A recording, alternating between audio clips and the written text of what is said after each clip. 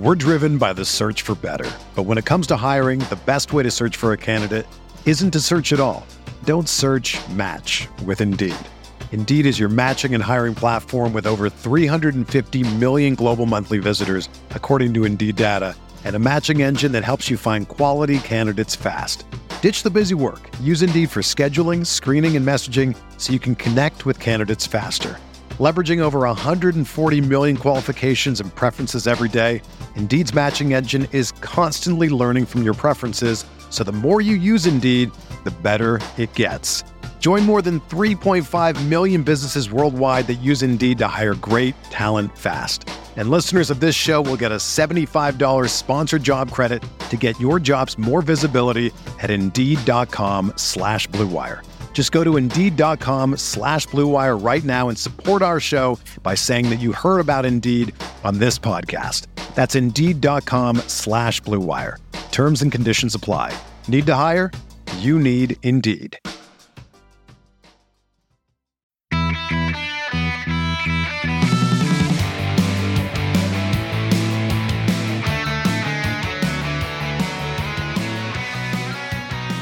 Welcome to episode 299 of the Barcelona podcast, brought to you by the Blue Wire Podcast Network. I'm Dan Hilton. He's Emil Evanesian. I know you're dealing with Dan and Emil in the post-El Clásico hangover, but I do have a surprise, and I think for longtime listeners, you know exactly what that surprise is at the end of this show. And even if you read the show notes, then you know what the surprise is. But either way, you will hear from him or her later on in the show. But for now, Emil and I are going to do our best to break down what I think, Emil, is a very difficult El Clásico to break down, because you and I were just talking before we turned on things. Mm-hmm. And as much as I want to see this as one individual result, and it's actually against my nature as a Kool-Aid, where you feel like it's just one match. I say it out loud and go, okay, the 3 points against Valencia, they matter just as much as 0 points against Real Madrid. It's on to the next one. Rayo Vallecano, Alaves, those games actually are more important about Barca moving up the table than even Real Madrid, because top four is the objective, not winning La Liga this season, right? The objective is just to get top four. And so Valencia, Alaves, and Rayo matter so much more to that. But as much as I say that, Emil, I immediately, the hypocrisy comes in and I go, wait a second. I lost in El Clásico to Real Madrid 2-1. That is an entire referendum of FC Barcelona from 1899 until now. And we need to just understand it's a referendum. And the hypocrisy in my heart does not match what my brain feels. I think what really stinks about it is, I was reading it's the first 4 Clásico losing streak for Barca in, I believe it's 56 years. And Koeman is the first coach in, 85, 86 years to Patrick O'Connell lose 3 in a row. Yeah. And prior to the Civil War. Yes. Yes. I mean, I think part of the problem is that it's starting to feel like a while since we experienced a Clásico win and even just like a really kind of uplifting and joyful Clásico win. Those are kind of fading into the rear view a little bit.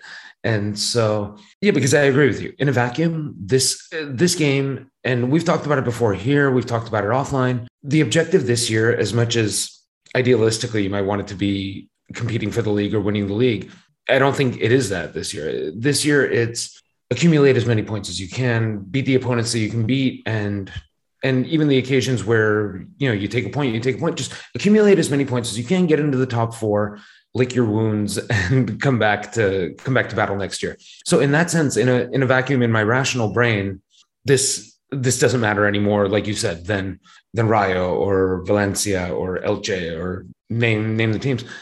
But at the same time, you want to win, and I think the thing is too, you want to take your chances. If you play a great game against Madrid and you strike a couple of times, but whatever happens, whether it's Benzema or Vinicius or, Alaba or whomever, but if their talent or their spark and their brilliance kind of overwhelms you on a day, I feel like you can deal with that more than Bayern Munich. Yeah. Then we had chances and we whiffed on chances, or, the what if or the what could have been hurts a little bit more than we gave them our best punch and on the day they were just better than us. Yeah, I'm caught between two minds about that, trying to figure that in my brain, where I remember back to last year, was it Cadiz, I think it was, where Lenglet makes the error And it's all Yep. on Langley. And Barcelona, you could say that Barca could have also created more chances and finished more chances. And it doesn't come down to one mistake or one moment in the game. But in that Right. case, it did. And Barca dropped points because of one individual mistake by Langley. And browsing over this game, we'll talk about the huge miss by Dest, of course, in the first half. That I want to actually have a little segment on that in total because it is such the most important moment of the game. Yeah. But there was the Dest miss, but overall, even his performance, he was fine. I mean, I go up and down the squad for both squads, and it was like I think it's that sinking feeling that it wasn't an individual mistake that you could just like put in the past. It was that individuals were fine, but Barca as a team were the problem. And I think the feeling I had before the game that still sticks with me after the game is that I hope that Barca wouldn't get let in an early goal because I felt like an early goal, especially from the likes of Benzema, it was going to be a death sentence. That was it for Barca. And they hung on. Yeah, I thought there's a snowball effect to those. Yeah, exactly. And I thought the starting lineup was good. I thought the not only the choices, but even the formation, I thought they came out with the right fight, the desire. The Camp Nou had 35,000 people. So, I mean, we were ready to go. It was El Clásico. It kind of felt like El Clásico in it. But in me, I said, Barca are not as good as Real Madrid. And there's a sense among culés that Barca have to be the better team to win a matchup like this. And not only do they have to be the better team to win, but they have to be much better than Real Madrid to get any kind of result. And Barca just don't play, even at home, they don't play as a scrappy underdogs. They don't play as this united front. And I think coming out of the match, that's unfortunate because that's how I feel. I mean, it was just confirmation bias. That feeling I had is what makes it worse, is that I can live with mistakes from young players, from Dest and Eric Garcia, who were both, again, we'll talk about it, hot and cold, and individual players that are learning. Ansu figuring out how to get back to health and make himself useful again. Gabi, a huge experience for him in his first El Clásico. And I can live with mistakes from young players, but the team as a whole, veterans and young players alike, just feels off. It feels disjointed. It feels like they can't be underdogs, and they are just the second best team in El Clásico, even though they were the better team. Like the result at the end doesn't match even the match we saw, because it's always Real Madrid on the counterattack.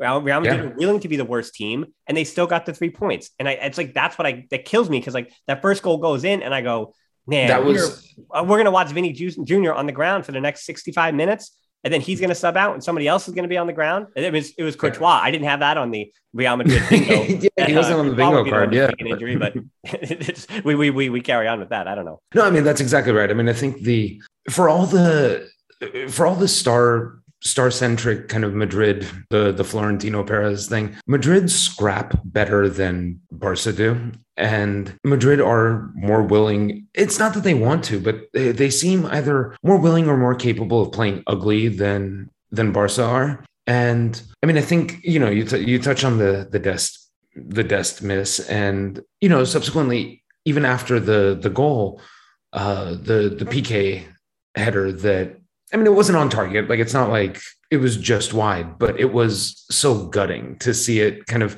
you think it's going in, and then it just kind of flies by. Yeah. And when Barca didn't have an immediate answer, or just even kind of an immediate onslaught of attack where you feel like you're pinning the opponent back and retaliating, it increasingly became, and, particularly after halftime, it was clear that Madrid were more than happy to relinquish possession and just absorb whatever pressure Barca could conjure, and just try to clip a second one. And even if they didn't, they still had the lead. So it was, if we can keep you out of our goal, then we've done our job. And they didn't really care how they got there. They weren't trying to outplay Barca. They got their goal. I mean, it was kind of the classic. It struck me as a little bit of the way Jose Mourinho would talk about away games in the Champions League, in knockout ties in the Champions League, is you get your goal, or you try to get a goal, and then you just hunker down. And we're not trying to be heroes here. We're not trying to run up the score. We're here for a result. We're here to do a professional job.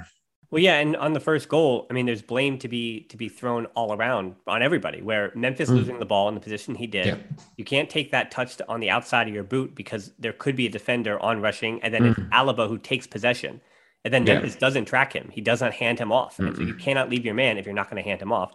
And then Mingueza, because he missed the tackle on Vinny Jr., there's spaces left in way behind. And then Garcia, as he's entering his zone, if you will, doesn't track Alaba. either. And so that first goal winds up being a huge team mistake. And I'm not sure what Ter Stegen could have done. It does go across his goal as well, but it was perfectly placed. A well done shot by Alaba. It's indicative. That goal is indicative of Real Madrid. And I think, not to say to credit to Real Madrid, but Barcelona in this match in the midfield between De Jong, who didn't have a particularly good game, and then Busquets and Gavi, Barcelona's midfield were actually, to me, quicker or had a little more liveliness than the Madrid midfield, where Kroos and Modric were almost nowhere to be found. Modric a little bit in that second half, but I mean, Kroos was, I mean, he was one of the worst players on the field to me, or at least non-existent, not doing much of anything. And he was just more anonymous, I think. Yeah. And Gavi was largely, defending him well and keeping him in check. And same thing with Casemiro. He wasn't really affecting the game much other than, snuffing out a little bit of danger. But really, that was all on Alaba. I mean, Alaba had a really good game. But that said, because of how slow their midfield is, right, that's one of the excuses for Barca. Like, Piqué slow, Busquets is slow, Barca slow up the middle. And Barca also, we have this idea that they don't have much speed, because they don't. Dembele is quite quick, but Gavi is not necessarily a fast player, and the difference between fast and athleticism, right? Like, athleticism is, or the strength or whatever adage you want to use about, and there's like dexterity and agility and things like that. Yeah. Whatever we call Bayern Munich, right? Because Bayern Munich is like, they're better athletes, therefore that's where football is. And I'm not going to get into those tropes. But what Madrid is they're kind of slow in the same way that Barca's kind of slow, but the speed that they do have, where Barcelona don't really have a Vinny Jr. I mean, Ansu is getting back to fitness, but even he is like, he's not necessarily a Ferrari. He's just a very, very fast car, right? Like, he's not a burner. Yeah, no, exactly. But he is quick. He's fast. And he's strong. He's all those things. He's a great all-around athlete. But Vinny Jr. is just fast. I mean, that's what that kid does. I mean, that's what he is. And they know how to use his speed. So Benzema doesn't even have to be fast. He just Benzema's actually statistically, both on who scored, and then the other one I went to, I'm forgetting the website. He actually was the worst grade-wise. He got like a 6.18, like, which is worse than everybody on the field. And so Benzema, I know the eye test tells you that he was effective, right? And like the advanced metrics say he wasn't. And that's actually the other thing, looking at the advanced metrics and all that stuff, where it's just like the players that I didn't think were great, like Alba, to me, I was like, where was he? I mean, I thought that Balde might have done a similar job he just felt anonymous to me. He felt also like he was still dealing with that ankle injury. It looked like he wasn't completely fit. And that was why, and the reason I asked that is because of the Vinny Jr. thing. Well, Alba, he had to defend a little bit. I mean, not really. I mean, but Barca weren't, whatever speed they had with Dest and Alba and Ansu, there's no real plan that you can see to let those guys go out and be runners. Even De Jong, who's not really fast, but he can dribble, there really wasn't even those spaces for him to run into. And that Real Madrid had prepared for that. So I guess the point is that first goal was a reminder that Real Madrid, they're willing to counterattack. They're willing to muddy the game up. And they're not better athletes. They're not faster. They just know how to use the weapons and the tools that they have. And that, Emil, is a final reminder that Real Madrid, when they cut ties with Cristiano Ronaldo now almost 2 years ago, and now they cut ties with Sergio Ramos in the offseason, their rebuilding process has kind of been on the fly, but it also is already at a different stage than Barca's is. And they're farther along of this championship rebuild than Barca is. And that kind of goal reminds me of that fact that they better know how to use the weapons they have, even though Barca were the better team. But Barca aren't a better team because they're a worse team, right? But they have a squad that is more talented, in my opinion.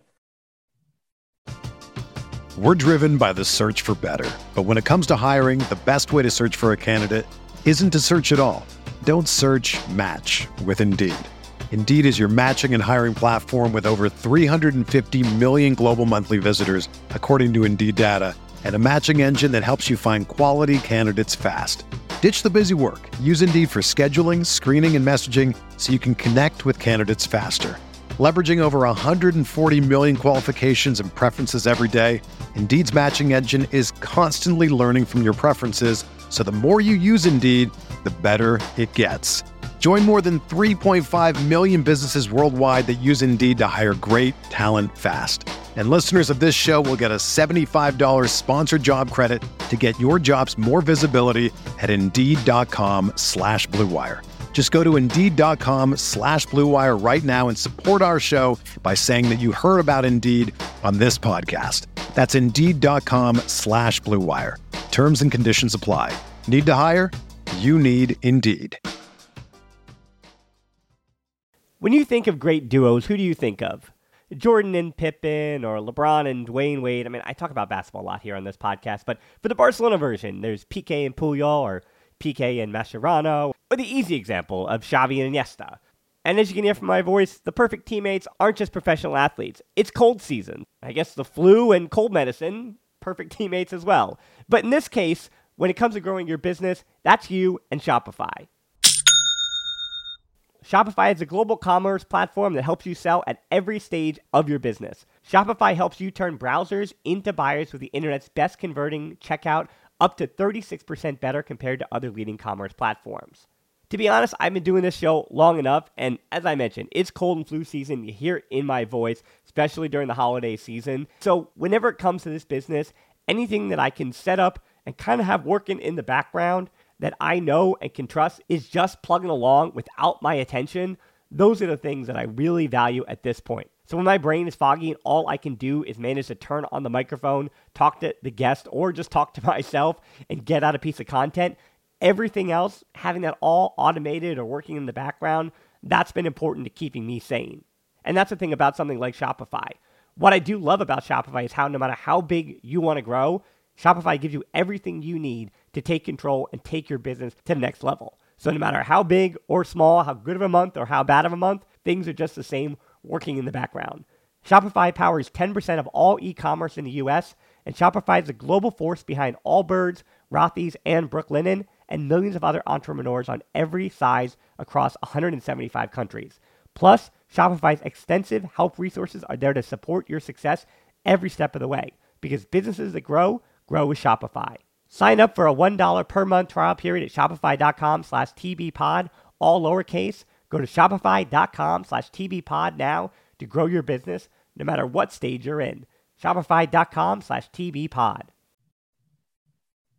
In a sense, kind of Barca have the same remnants of the spine of the last decade, kind of in a similar way to what Madrid do, in the sense that, Alba's still there, Piqué is still there, Busquets is still there. And similarly, Toni Kroos is still there, and Modric and Benzema. I mean, I think one of the things is at this stage in the game, Benzema is the best individual player of those six, of the kind of those legacy superstars. Sure. I think with Madrid, I think the loss of Ronaldo sort of wasn't seismic in the same way that the Messi loss was. And even, Barca over the last 4 years have lost Messi, Suarez, and Neymar. And Griezmann. We had to throw him in. He was a second. No, it's true. I mean, have to. Yeah. I mean, he scored 2 Champions League goals this past week. And so I think but with Madrid, they lost Cristiano, but they kept Benzema, who is still, a world-class player. But along the way, they brought in the likes of, whether it was Vinicius, and they made adjustments along the margins that have taken, I think, in a better way than Barca's have. And so I think they started their rebuild potentially even earlier than Barca did. And even the guys that didn't work were kind of moved out quickly, and there don't seem to be a lot of lingering issues, but they seem to have figured out who is going to be a part of this squad. And there doesn't seem to be a lot of question marks. There's no will he, won't he types of players. And so they have the talents that they want, and they have them playing the way that they intend to play. Yeah, and they kept showing the bench for Barcelona with injured players rather, with Araujo, Pedri, and Dembele. And I was I'm almost debating myself here, where it kind of feels like an excuse to be like, oh, well, if those players played, because in theory, this is in theory, if Barca had a system, or a game plan every time, players are supposed to be plug and play. But I think if we're going off that idealistic notion that Barca have this devout system, that it shouldn't matter if Pedri's out or Dembele's out, then you're fine. And you know what I mean? You just keep doing the same thing. Next man up kind of thing. Exactly. But the problem is that Barca doesn't have that. They don't have that infrastructure. And so without Pedri to do the job he does, without Araujo to do the job he does, I mean, and the thing about Dest and the miss, to go back to it, it's not a defensive Dest that should have made it. But once more, that is a 20-year-old right back, or he was a winger at youth division, sure, but it's a right back who's being put in a position to score that goal as a right winger. And it's a reminder that if Dembele's contract situation, that winds up being with the renewals of Pedri and Ansu, that's the next, they'll say next man up, but that's the next problem up, right? That's the next thing on the docket, that Dembele either has to be sold in January or he's gone for a free, and Barca cannot afford to lose Dembele on a free. So now a very difficult decision is going to need to be made when he hasn't played in months and months and months, and also really hasn't played for 5 years, right? Like, or 4 years, at this point. So the Dest miss, like, I'm not defending him. I'm just saying that good on him to put himself in the positions to be in those spots. And I think Dest is going to continue to grow and learn. And as I said, the same with Eric Garcia. Eric Garcia made 2 terrible mistakes. And the first one came by not tracking Alaba on the first goal. And the second one was that he got Lucas Vazquez goal side on him. And so those are mistakes that I hope that he individually learns from. I want to talk about the second goal, though, too, because it seemed to be, I read Sid Lowe's, I always try not to do this before the podcast, but I couldn't help myself. Sid Lowe, El Clásico, you got to do the reading. So yeah, I already read the Guardian piece. And the thing that he kind of alluded to on the second goal was the image that's going to stick out from him. And that's PK with like thinking he got the penalty, which we can debate on whether it's a penalty or not. Danny Carvajal certainly fouled PK, but Coutinho was the one who went for the ball and wasn't fouled by whatever white shirt was also in there. So that's why the ref didn't call a foul, because the contact that occurred didn't affect actual, like, the placement of the ball, even though Coutinho practically ran into PK. But the point is, like, that because PK didn't get that call and PK was way upfield, then Barcelona was completely exposed at the back. They were out of position, boom, and it was instant. So that was like the image that stuck out to him. But I don't actually put that even on, Eric could have tracked, should have been goal side of him. And the positioning of PK was worrisome when he pushed himself forward. Barca should have covered for that. That goes and turns to the man on the sideline. And is it fair? I mean, I'm going to let me do this. Is it fair to scapegoat not Luke de Jong, but the decision to put on Luke de Jong here? Because, I mean, I've already said it. Like, my issue with that was, I was already, people heard in the week, I was already mad about Coutinho. He didn't make sense on the left wing. I got mad about Dinamo Kiev. I got mad at Valencia. I thought it was like bottling the left wing too much. But I actually thought the halftime substitution of Mengueza out and Coutinho in to change the 4-2-3-1 was a good idea, where Modric, Kroos, and Casemiro were arguably Madrid's least impactful players, and they were leaving space in the middle of the field. And Coutinho is actually a number 10. That's where he's supposed to be at his best. So I actually thought it made a lot of sense. If Fati's going to play the 9 and he's occupying that space, and Memphis is comfortable on the left, then fine, put Coutinho underneath them. And I thought Coutinho had his best performance in a long time. But then it became Aguero. Here comes Aguero, which he doesn't look not only entirely fit, but he looks kind of old.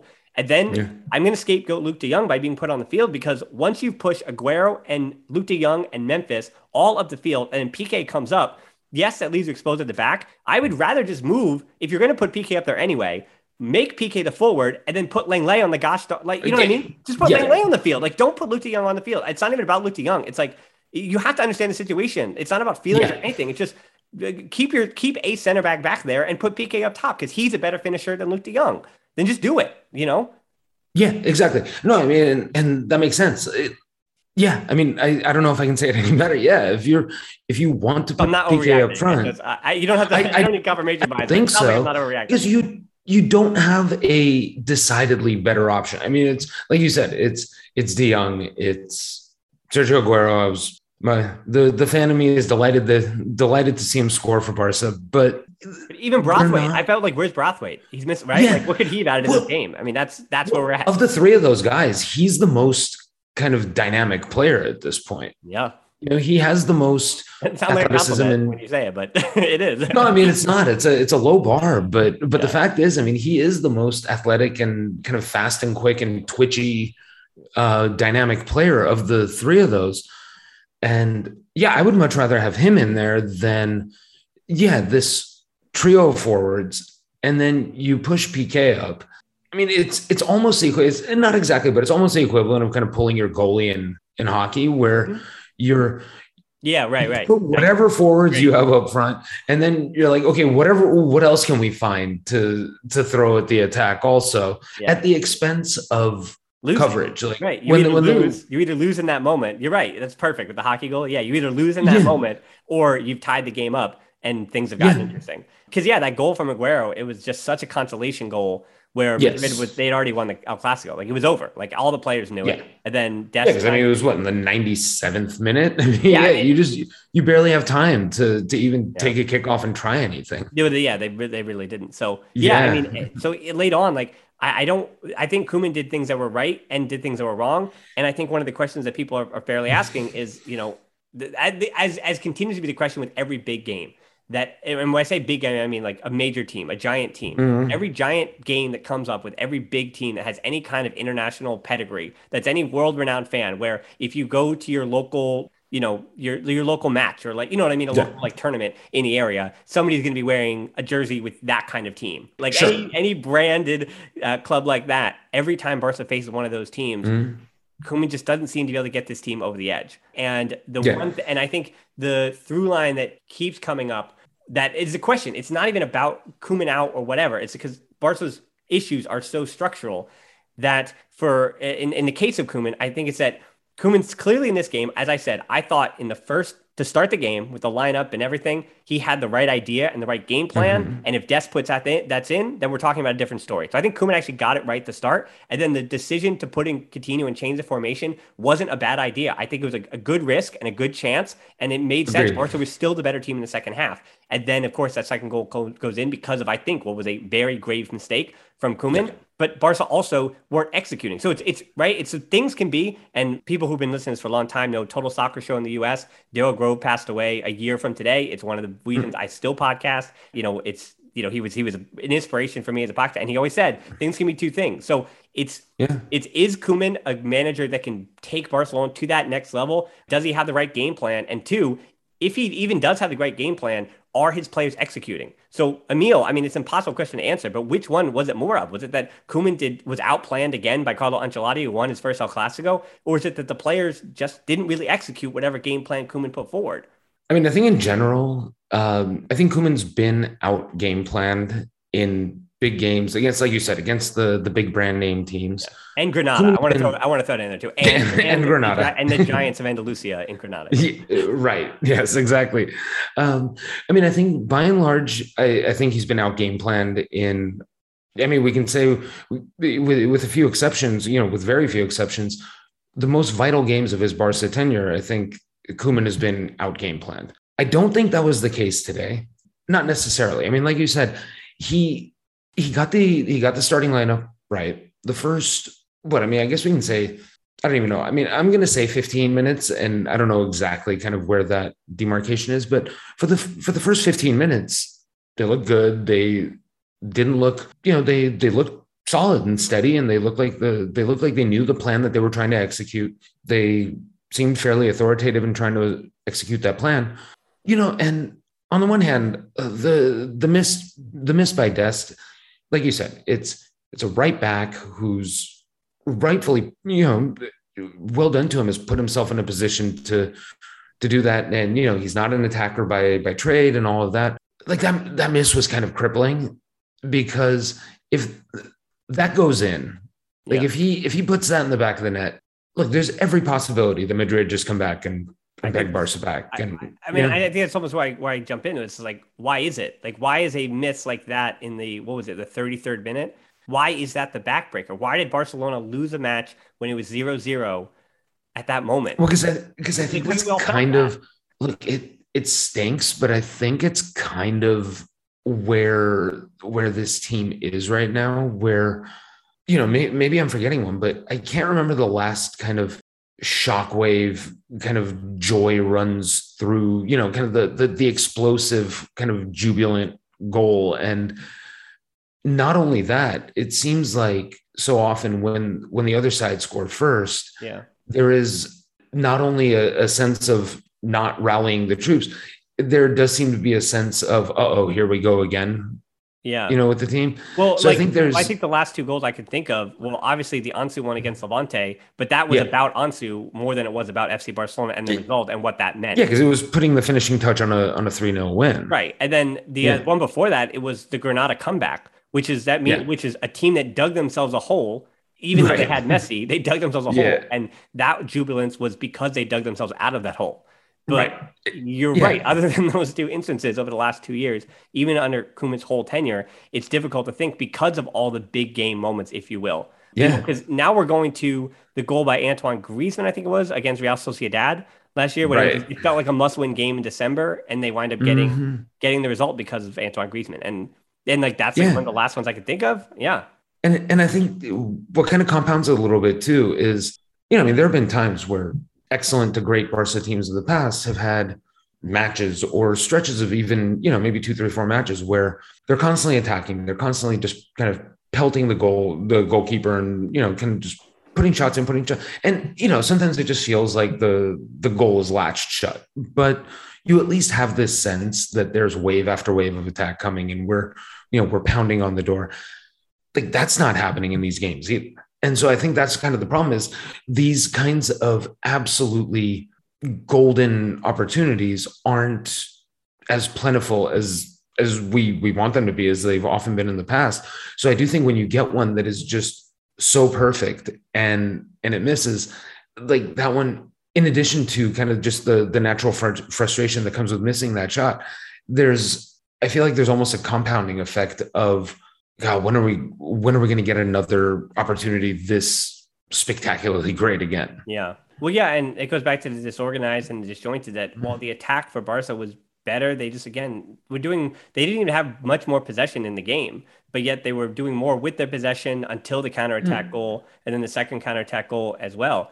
And it was, I got the sense that when you watch a team like that, it feels like something is funky. It feels like something is off. And it reminds me of the Rijkaard team from like 2006, like right before like the turnover, right? And right before everything kind of changed. And it felt like, not that the veterans, unlike then when like Ronaldinho and Deco just seemed like they're going through the motions, it doesn't feel like Busquets and Piqué and Alba are going through the motions. Certainly not. I mean, again, Piqué and Alba were great against Dinamo Kiev, and Piqué even in this game was good. I mean, he wasn't terrible. I mean, they kept Benzema in check largely. He was working with Eric Garcia, a very young defender, and they were kind of figuring out problem solving, and Alba the same way was kind of problem solving. But there definitely just feels like the difference between then and now is that team felt funky, right? You're looking around, you say the names out loud and you look at the squad and you go, okay, I mean, how is this squad not getting results? And then with this team, I understand they're in transition. The big difference is though, that team had vets to be pushed out or players to be transferred out.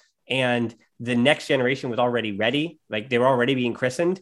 That was the thing. And like, they were so ready. Right. And Messi was on the young end, but he was also the best 19-year-old we've ever seen at that point. Yeah. 20-year-old we've ever seen. Yeah. It was like it was the greatest 19-year-old that's been probably he won the ever Ballon d'Or been. the next year. So it's not like he wasn't ready for that moment. But for this unit with Barca, it feels like those veterans are funky. They're in the same spot, but these veterans are not as apoplectic as those were, but these youngsters are not as ready for that challenge as these are, because these youngsters are 4 or 5, I'm not kidding, 4 or 5 years younger than that generation was ready to go. And even that generation, remember that Dani Alves wasn't even a part of that yet. We remember him as like part of that mythos, but no, Dani Alves showed up from Sevilla with a team ready to go. 809, Right, exactly. So if there's Dani Alves, not actual Dani Alves, who's trying to get back into Barca apparently, but if there is the version of Dani Alves that can be found at somewhere in around the Liga for 15 million euros, and that's where Barcelona needs money instead of Dani Olmo, then I would love to see a Dani Alves, right? Like the final a redux. Yeah, exactly. Right, the final piece of the puzzle. That would be great. But I don't know if that's going to come, because I don't think that younger generation is just yet ready, but that the veteran group is already a -1 years to being apoplectic enough to be forced to the curb. And so this again is another reminder that this squad is not ready for this moment, and we're expecting them to be in this moment and win in this game, even though they deserve to, is still, it's still a little naive from us, from how I feel. Oh, I think so too. I mean, and what's frustrating about it is, like you're saying, in many ways, the showing that they put forth would have won other games against this same Real Madrid team. Like if you play this game 10 times, 20 times, 100 times, like it's not one of those situations where you're like, oh my God, Madrid win 95 or 100 of those games. Like absolutely not. Like this performance is good enough to win on another day. Mm-hmm. And so I think that's what's a little bit frustrating about it. But what you're saying is exactly right. And going back to the veterans, I think while there are young talents who are on the come, and they are admittedly very young, there's the midfield looks, fortunately, kind of rich for the time going forward, between Gavi and Pedri and De Jong, and so there is kind of a wealth of assets in the midfield. And obviously there's Ansu Fati in attack, who's spectacular. But in defense, where we have two of the kind of the aging old guard in Piqué and Alba. There are a lot of young defenders being, I guess, kind of blended in or sort of trialed, and sort of we're trying to figure out where they are. No one has definitively established himself to almost push out the old guard, to be like, no, I might be young, but I'm too good to keep out. I think Araujo. He's the exception. Yeah. And then I think Pedri. I mean, Gavi can still debate that, but then the midfield, Pedri is the one to. Well, I think like Pedri and Gavi have kind of done it. That's what I mean. And as far as the midfield, I don't harbor a lot of concern about the midfield, strangely, but I think but Busquets also played 90 minutes, 3 games in a row. So my concern is not from our perspective, if we were making decisions, but from where the team currently is, if that makes sense. Right. Yeah.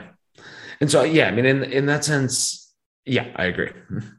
But, okay, so I mean, you knew you were going to hear from Francesc Tomas. I think everyone knows that if you read the show notes or whatever. But Emil, before we go, or at least you and I go, I just want to give you the last word on 2-1, putting another El Clásico in the books, number 256. We weren't alive for all of them, but thankfully there will be more of them, including one in the spring. So if Barca, are a different team then and take 3 points at the Santiago Bernabeu, this one will be largely forgotten. Let's put it that way. Yep. So I'll give you the last word on this. Yeah, I mean, I think it was going into the game. I didn't know what I was exactly going to expect. I mean, I was really hoping that we didn't get one of these disastrous kind of a la Champions League against Bayern and Benfica type showings where it kind of got out of hand and it never felt like there was a chance.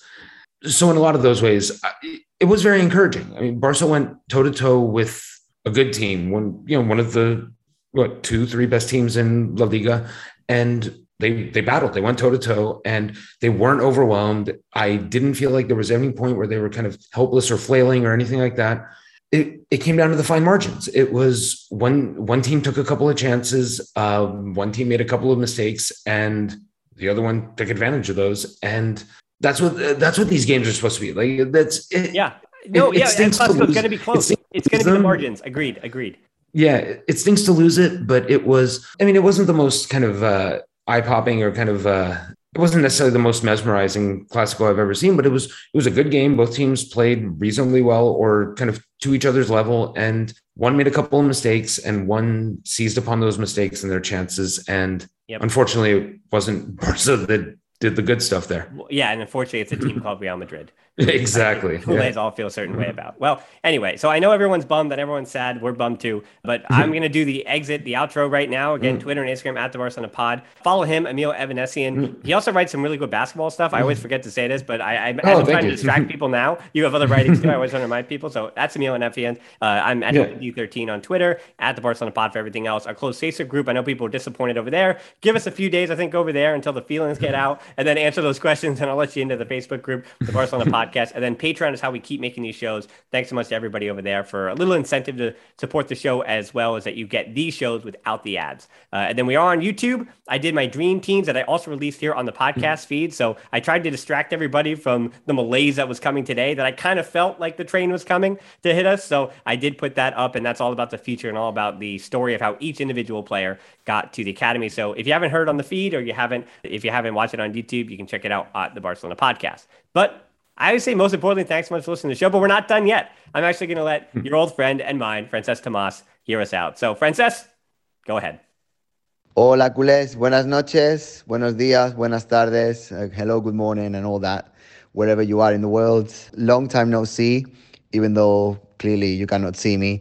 But really, really pleased to be back in the podcast. I'm doing well. And I'm very happy that Dan and all the different guests continue to take the podcast forward. And thank you to everyone who's still listening to the podcast.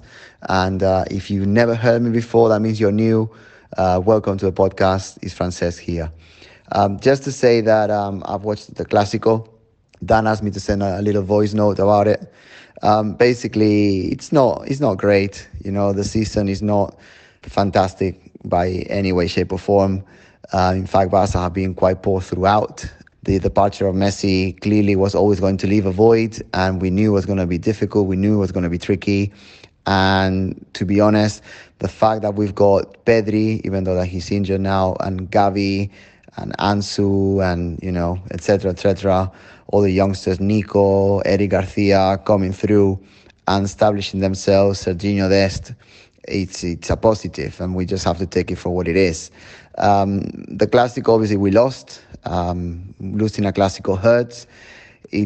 I'm nearly 40 years old now, and it's always hurt from the very first day that I watched Barca, and it still hurts today to lose a Clásico. But having said that, in the context of the season, I think it is quite clear that Barca are not at the level that we need to be at to compete in Europe. There are major teams around the continent that are better than us right now. Let's face it. Real Madrid and Atletico Madrid right now, I think, are also better than us in terms of they've got more oficio, which is they got more know-how. They are able to dominate the areas. In El Clásico, you could clearly see that Madrid put away the chances they had, and Barca did not. And ultimately, that made all the difference. I think that there is far too much inexperience in the Barca team to be able to win these sort of games, to be honest. We can't complain about the referee until the clouds come down. We could be doing that for the next 27 hours. But ultimately, it is what it is.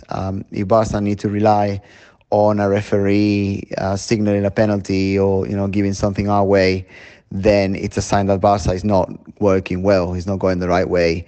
Obviously, if Serginho Dest puts his chance away, then it would have been a different game. If the referee gives for me, quite clear penalty on Piqué at the end, it's a different game. But ultimately, it doesn't matter. It's not the end of the world. It is, in the context of the season, it is a league game that we could have lost, and we did. I think that there are several players in the Barca team that need to step up. I think one of the clearer ones for me, Memphis Depay and also Frenkie de Jong. I think that they are below standard at the moment. I think that Piqué, Busquets and Alba are actually performing fairly well this season, and in El Clásico they were decent. Serginho Dest obviously didn't put the chance away, but I think the rest of the game he was all right. And then Ansu Fati trying to make a difference, but obviously he's far from his ideal form. He's still injured, not injured, but recovering from injury. I think El Kun Agüero can help us, but again, he's not there just yet in terms of optical form. I think that Luke de Jong should never really have come to Barca, to be honest. He's not a striker that imposes any sort of respect by any rival defenses. I think that it was obviously it's quite clear he doesn't have the level to play at Barca. I think when Dembélé comes back, in terms of being able to be more poignant and being able to be running at defenders, being able to create something different, I think Dembélé is needed. Pedri not playing. I think that playing every single game for Spain this summer obviously didn't help his health moving forward. I think he played over 73 games last year, which is absurd.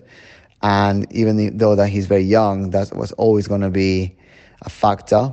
You can only see what's happening to Dani Olmo, who's also missing a lot of games through injury, and they play the same amount of games, roughly. So, yeah, I mean, El Clásico, it is annoying that we lost. It is disheartening that Barca are not able to compete at the highest level anymore. But at the same time, as I said at the beginning, I think there are a lot of things that Koeman are putting in place, not necessarily because of his tactics, not necessarily because of being adventurous, but I think that his biggest legacy once he leaves is that he would have given so many youngsters the chance to step up and hopefully prove their worth. I've got high hopes for Nico. I've got high hopes for Alejandro Balde as well. I hope that they both get more minutes and start coming into the rotation.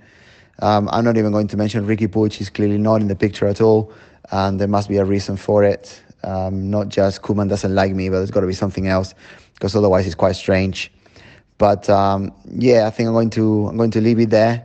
Lots of positives from the youngsters, but ultimately Barca are not at the level, and the gap that Messi left, it's irreplaceable. But the thing is, it